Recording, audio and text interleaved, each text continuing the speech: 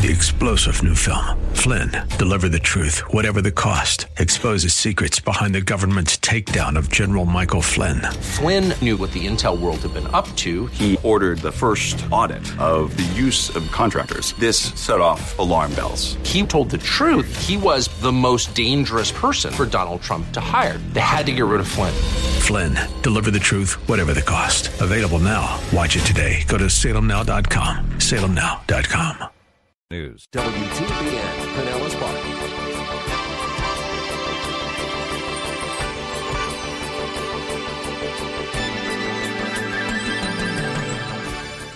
How then does Jesus define mental adultery, inward adultery? See, when the Lord speaks of this, what he says constitutes inward adultery isn't the casual glance of a man towards a woman, but a continuous look.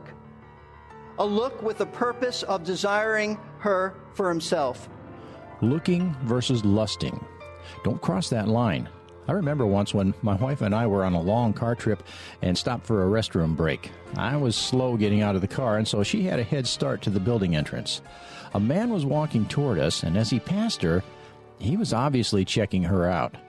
I managed to resist both of the urges I felt. One urge was to compliment him on his good taste. The other one was to punch him in the mouth for looking at my wife like that.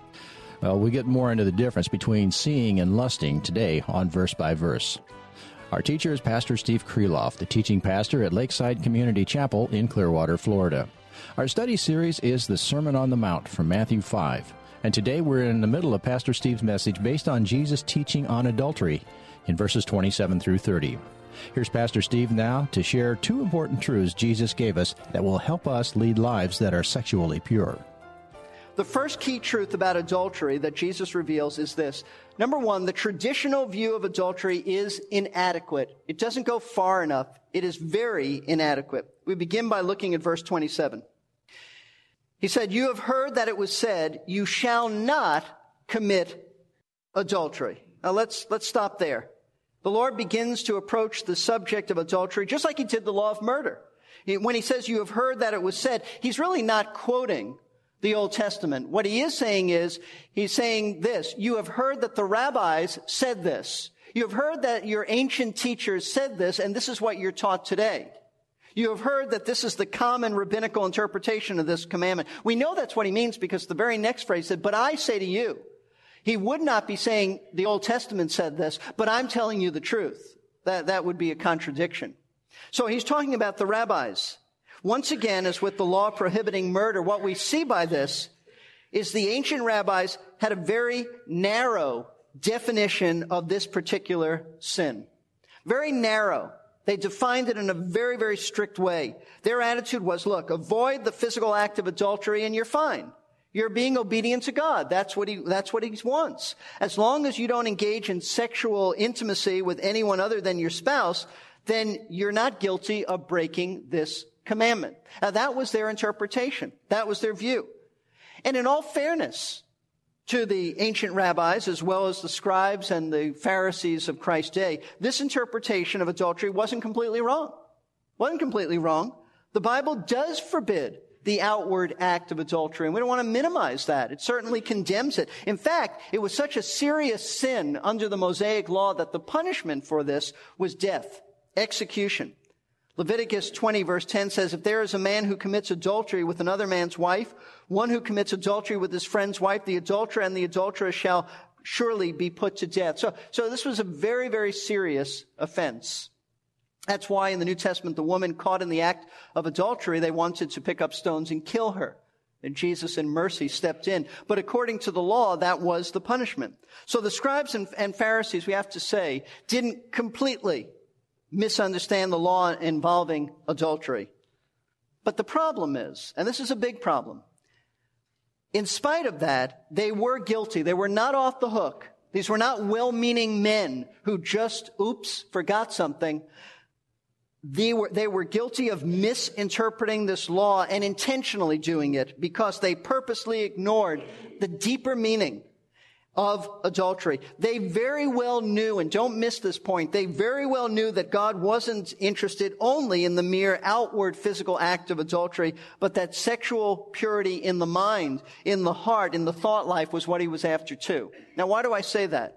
Why do I say, and I'm saying it with dogmatism, that they very well knew that it wasn't just about the physical act. Why do I say that? Because just a few commandments down from the 7th commandment is another commandment, the 10th, which says that thou shalt not covet thy neighbor's wife.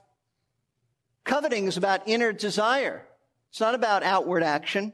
It's about inner lust. In other words, the Pharisees, the scribes, the ancient rabbis, and many today, they conveniently chose to ignore that aspect of adultery, conveniently, purposely, that inner coveting part that they very well knew they were guilty of. That's why they chose to ignore it. They knew they were guilty of it, and they deliberately chose to define adultery in terms that they were not guilty of. See, what they did is they shaped their theology to fit their lifestyle, not the other way around. Many still do that today. They shape their theology to fit their lifestyle. They're involved in immorality, so they say, you know what? Immorality is fine. And that's what they were doing. I think John Stott really nails the sin of the religious leaders when he said this. They gave a conveniently narrow definition of sexual sin and a conveniently broad definition of sexual purity. You know why? Because they thought they were fine. This was their self-righteousness. And the proof that God always intended the meaning of adultery to include inner lust as well as outward action was that Jesus affirmed that this was the true interpretation of this law. Notice verse 28. But I say to you, in other words, in contrast with what you've been taught, I'm telling you what it always has meant. What in God's heart and mind, this is the true interpretation. But I say to you that everyone who looks at a woman with lust for her has already committed adultery with her in his heart. Now remember back in verse 17, when Jesus said, don't think that I've come to abolish the law of the prophets. I didn't come to abolish, but to fulfill. Remember when he said that, he's explaining that he didn't come to give anything new. He just came to fulfill what the Old Testament had already taught. And that's what he's saying here. The law about adultery has always been around. I'm just telling you, saying what it's always taught, even though people misunderstood it. This isn't a new and novel teaching. Just confirming what should have been known by everyone, that the true and full and accurate meaning of thou shalt not commit adultery extends to the inner attitude of mental lust as well as the outward deed of sexual relations. Now, this is extremely important for us to understand, and I think it's easy for us to jump to conclusions and misunderstand what Jesus meant. So let's back up a little bit, and before we move on, why don't we look here at, first of all, what he did not mean.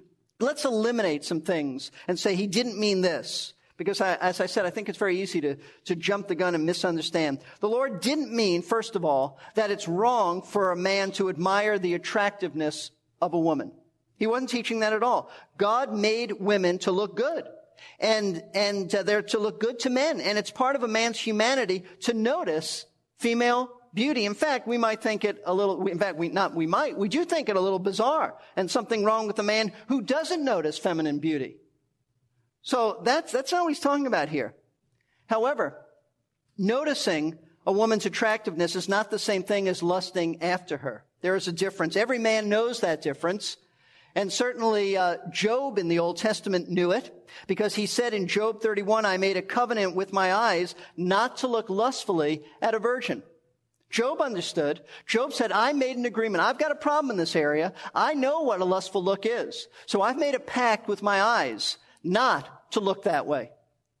I'll tell you who illustrates this. King David, in a negative way, illustrates this, because his sordid incident with Bathsheba illustrates that there is a distinction between noticing and lustfully looking. When he first noticed Bathsheba bathing on her roof, he wasn't at fault. He wasn't at fault. How could he not notice her? The Bible says she was a very beautiful woman. But instead of turning, what he should have done, instead of turning away from her and putting that mental image out of his mind, he entertained it. He entertained it and he committed adultery with her, first in his mind and then with his body. And so we want to be clear that looking is not the same thing as lusting. Secondly, we want to be clear that we understand that Jesus wasn't teaching that any sexual thought that pops up in your mind is sin. That initial thought is called in Scripture temptation, not sin. Temptation is not the same thing as sin. Temptation turns into sin. If that initial thought is nurtured and dwelt upon, it becomes sinful lust and mental adultery. But the initial thought is not sin. Dwelling on it becomes sin. So we understand that Jesus was not teaching, first of all, that noticing feminine beauty is wrong, or even being tempted by such beauty is in itself sinful. It's not. So, how then does Jesus define mental adultery, inward adultery? See, when the Lord speaks of this, what he says constitutes inward adultery isn't the casual glance of a man towards a woman, but a continuous look. A look with the purpose of desiring her for himself. In fact, the Greek grammar here, the word look, reveals that it's not a normal, healthy look. It's not a normal, healthy look. It's an ongoing gaze. It's a repeated stare. It's with the goal of desiring an immoral relationship. In other words, what Jesus is forbidding is mental contemplation that, if acted out, would be immoral. That's what he's talking about. It's the look that he's talking about is a covetous look. It's the look that says, I would if I could. That's what the Lord is saying. Kent Hughes explains the meaning of this lustful look when he writes this: it is not the first glance that is sin, but the second that swells with lust and feeds upon the subject. Christ's language is perfectly calculated. He uses a judicial form of statement that gives his pronouncement a final authoritative ring. The use of the aorist tense conveys that the person has already committed adultery with the woman. It is an accomplished, irreversible fact. This occurs in his heart. In the essence of his being, mental infidelity leaves one completely guilty. End of quote. Now, in light of what Jesus said about this lustful look, this ongoing gaze, mental adultery, want to once again be careful that we understand precisely what constitutes adultery in God's eyes. You really, if you miss this, you kind of miss the whole thing. The Lord is not teaching that a lustful look leads to adultery. He's not teaching that at all. What he is teaching is that a lustful look is adultery in the heart. It's just like anger. The Lord wasn't saying that if you're angry, it might lead to murder, so don't be angry. He said that anger is murder. It's the same thing here. A lustful look may or may not lead to adultery. That's not the issue at all. But what he is teaching is a lustful look is adultery in the heart. The lustful look may lead to physical adultery, but that's not even the point. The point here is that a lustful look is adultery already in the heart. In God's sight, whether the actual deed is carried out or not, it's inconsequential in one sense. As far as God's sight, a lustful look and desire is adultery. Now, obviously, there are some differences between the physical act and the mental act. But as far as God says, adultery, what constitutes adultery, it's both, whether it's outward, whether it's inward. Now, at this point, I want to clarify something, lest somebody, and I know how wicked the human heart is. I want to clarify something so that somebody doesn't say, you know what? All this is irrelevant for me because I'm single. Yeah, I know how the heart works. It's irrelevant for me. I'm single. I'm not married. And someone may say, you know what? I'm female. I'm not a man. And Jesus is talking here, isn't he, he's talking to married men.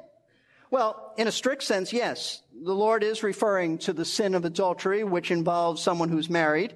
And yes, he is talking about a man lusting after a woman.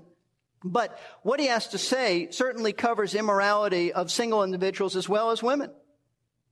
In fact, if you try to ignore this and say it doesn't apply to me, you are as guilty as the Pharisees in their whole approach to interpreting Scripture. You've got a very strict view that defines sin and shapes your theology to fit your behavior. Once again, John Stott says it so well when he says this: to argue that the reference is only to a man lusting after a woman and not vice versa, or only to a married man and not an unmarried, since the offender is said to commit adultery, not fornication, it is to be guilty of the very reasoning which Jesus was condemning in the Pharisees. His emphasis is that any and every sexual practice which is immoral indeed is immoral also in look and in thought. The Bible condemns adultery, condemns immorality outside of marriage too. 1 Thessalonians chapter 4, the first few verses are very clear about that. So you can refer to that on your own. So be careful that you don't just dismiss the Lord's words as irrelevant because you're single, you're a woman. Mental lust is wrong regardless of your marital status or your gender. And it's a problem we all face. And it's extremely subtle and dangerous because it is done in the secret corners of our hearts that nobody else sees. Nobody else looks there. But God sees. God sees all. And God knows all. The Bible says in Hebrews 4:13, all things are open and laid bare to the eyes of him with whom we have to do. Many scriptures say the eyes of the Lord run to and fro throughout the earth, and he looks upon our heart. Man looks on the outward appearance, but God looks on the heart. And God sees, as he looks upon our hearts, he sees when we are involved in mental adultery. Now, having said all of this, this is where, knowing this, laying it out for us, this is where there's going to be a major difference between a genuine believer and a Pharisee type of false believer who is only interested in externals. This is where true righteousness is distinguished always from false Pharisaical righteousness. It's true, though, all believers in Christ struggle at times with inward lust. There's no one who's so sanctified that it never crosses their mind. And that includes, I might add, women who may fantasize what it would like to be married to another man. All believers in Christ struggle. A true follower of Christ, though, is committed to obeying God in his heart, even when no one else is around, even when no one else knows. Those secret sins that he or she thinks they could get away with, they want right between them and the Lord. They want to be right. So he's going to do everything possible to deal with inner lustful sin. He'll do anything and everything because he wants to honor the Lord even when no one sees what he is doing. On the other hand, there is a professing phony type believer, a Pharisee in evangelical clothing, who really doesn't care about committing adultery in his heart. All he's concerned about is that he didn't commit the outward deed. And more importantly, that others think that he's spiritual. Others think that he's morally upright. Others wouldn't think that he has a problem in his life. See, as long as he looks good on the outside, he's satisfied because that's all his life is. He's a Pharisee. He pretends to be a believer, but he's a Pharisee. That's the spirit of a Pharisee, and Jesus denounces that kind of hypocrisy by calling us to a commitment to inner, genuine righteousness that deals with the sins in our heart, something that Pharisees don't care about. That is the difference, folks. If you can hear about this and really it doesn't bother you, or you go, yeah, I got this inner problem, but nobody knows about it, so I can continue. Number one, you will get caught someday. Nobody's that good. You will get caught. Your sin will find you out. But secondly, God already sees. And if you can just walk away from a message like this and it doesn't really bother you, and you're just continuing to live a secret life, then you're not a believer. True believers say, you know what, I have a problem, I need help. What does the scripture say? How do I pursue righteousness in this arena? How do we live morally pure lives in an X-rated society? A society that's saturated with pornography, X-rated movies, nudity on television, magazines, etc. How do we do that? Well, Jesus gives us a second truth about adultery that tells us exactly how to deal with inner lust. The first truth that he taught about adultery was that, number one, the traditional view of adultery is inadequate. It just doesn't go far enough. It tends to lead to a self-righteous attitude that says, if I just do this outwardly, then I'm fine with God. I'll live another life. I'll have duplicity and live another life inwardly, but I'm fine with God. Everybody thinks that. I've deceived myself into thinking that. See, that view is inadequate. The second truth that Jesus taught about adultery is that sexual purity demands drastic action. It's not a thing to be taken lightly. Drastic action. Verses 29 and 30. He said, if your right eye makes you stumble, tear it out. Throw it from you. For it's better for you to lose one of the parts of your body than for your whole body to be thrown into hell. If your right hand makes you stumble, cut it off and throw it from you. For it is better for you to lose one of the parts of your body than for your whole body to go into hell. Now, I recognize these are some startling verses. Startling verses. One Bible teacher said this is tough teaching. It doesn't get any tougher than this. This is strong language, the strongest. But you know what? It's interesting. This was not the only time Jesus used language like this. In Matthew 18, verses 8 and 9, he used similar terminology, which would lead us to believe that Jesus often spoke in language like this to convey how to deal with sin in our lives. This is probably one of his favorite sayings. The question, though, that we need to ask ourselves is, did he intend for us to take his words literally? Did Jesus mean that the way to have victory over lust was to pluck out an eye and cut off a hand? Well, as amazing as it might sound, there have been some Christians down through the ages who have taken his words literally. And in their zeal to gain victory over sin, they have mutilated themselves. The best known example in history is a man by the name of Origen of Alexandria, who is so convicted of his sinfulness in this area that in response to these verses, he had himself castrated. Which is amazing, I think, rather even humorous. I'm sure it wasn't humorous to him, but if you know anything about interpreting the Bible, if you've ever studied the field of Bible interpretation, you know that Origen is credited with being the father of allegory. Allegory doesn't take the Bible literally. Yet, he took it rather literal here. I find that rather ironic. Every other place in Scripture he wanted to allegorize, but not this place. Apparently, he was not the only one who did this. In the early church, the first few centuries, there were others because in 325 AD, the Council of Nicaea actually had to step in and outlaw the practice of making oneself a eunuch. So there were others who followed. It was a big enough problem that they had to make a rule about this. So what did Jesus mean by tearing out your eye and cutting off your hand and dealing with sexual sins? Well, we know that he couldn't possibly have meant do this literally. How do we know that? Well, for one thing, because that would contradict what the Bible says about mutilating your bodies. You're not to mutilate your body in a way like that. But also, and primarily, we know that he couldn't possibly be talking about this because plucking out your eye and cutting off your hand won't solve a lust problem.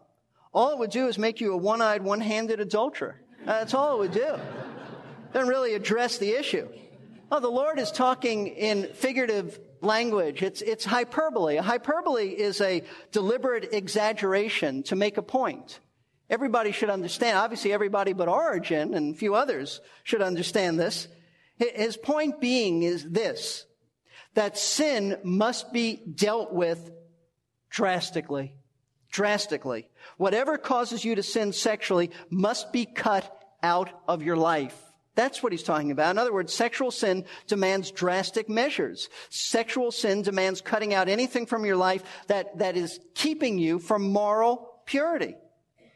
Now, let's take this a little bit deeper and try to understand why Jesus expressed it exactly this way. Why did he speak of victory over sexual temptation by using the language of bodily parts being radically removed, surgically removed? Well, notice the specific parts of the anatomy that Jesus identified as being torn and cut off. He said it's the right eye and the right hand. Now, why do you suppose he put it in those terms? Well, first of all, it's helpful to understand that he spoke of the right eye and the right hand as opposed to the left eye and the left hand, because most people are right-handed and right-sided. And therefore, in the Jewish culture of that day, their perspective was that the right eye and the right hand were considered the most important parts of the body. I'm sorry, lefties, but that's what they considered. So they considered it more important to have your right hand and your right eye than to have your left hand and your left eye. So when Jesus spoke of the right eye, the right hand, he was saying that sexual purity demands that we cut out of our lives anything that contributes to adultery, even if we highly value it, such as a right eye and a right hand. He's talking about what you cherish the most, what's most important to you. These are the things that are so meaningful, but if that's contributing to your sinfulness, then cut it out of your life. We may have to sacrifice things that we really like in order to be pure for our Lord, but it'll be well worth it in the long run. Thanks for tuning in today to Verse by Verse with Pastor Steve Kreloff of Lakeside Community Chapel in Clearwater, Florida. For information about Lakeside, including service times and directions, call the office at 727-441-1714 or go online to lakesidechapel.com. If these radio Bible classes have been a blessing to you and you'd like to help support Verse by Verse, that's easy to do at our website, versebyverseradio.org. Click the giving link to find out how. We appreciate each of you who gives so sacrificially over and above your regular offerings to your own church. That's at versebyverseradio.org. This is Jerry Peterson with something for you to consider till we meet again. If you needed surgery to remove a cancer, how much would you want the doctor to remove? Dumb question, right? So why don't we feel that way about the cancer of sin? On our next Verse by Verse, Pastor Steve will explain that we need to be a lot more serious about removing sin from our lives.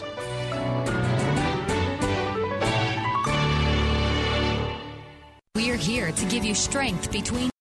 3-star General Michael J. Flynn, head of the Pentagon Intelligence Agency, knew all the government's dirty secrets. He was one of the most respected generals in the military. Flynn knew what the intel world had been up to. He understood its funding. He ordered the first audit of the use of contractors. This set off alarm bells. The explosive new documentary, Flynn, Deliver the Truth, Whatever the Cost, uncovers the facts behind this scandal. Flynn told the truth. He was the most dangerous person for Donald Trump to hire. I find out the worst enemy that I'm going to face in my life is right here in America. They took my assessment and they wanted me to change it. And I was like, I'm not changing it. They had to get rid of Flynn. With in-depth interviews, archival footage, and never-before-seen personal records of the man behind the headlines. I just felt like I was drowning. Flynn, Deliver the Truth, Whatever the Cost. Available now. Watch it today. Go to salemnow.com. salemnow.com.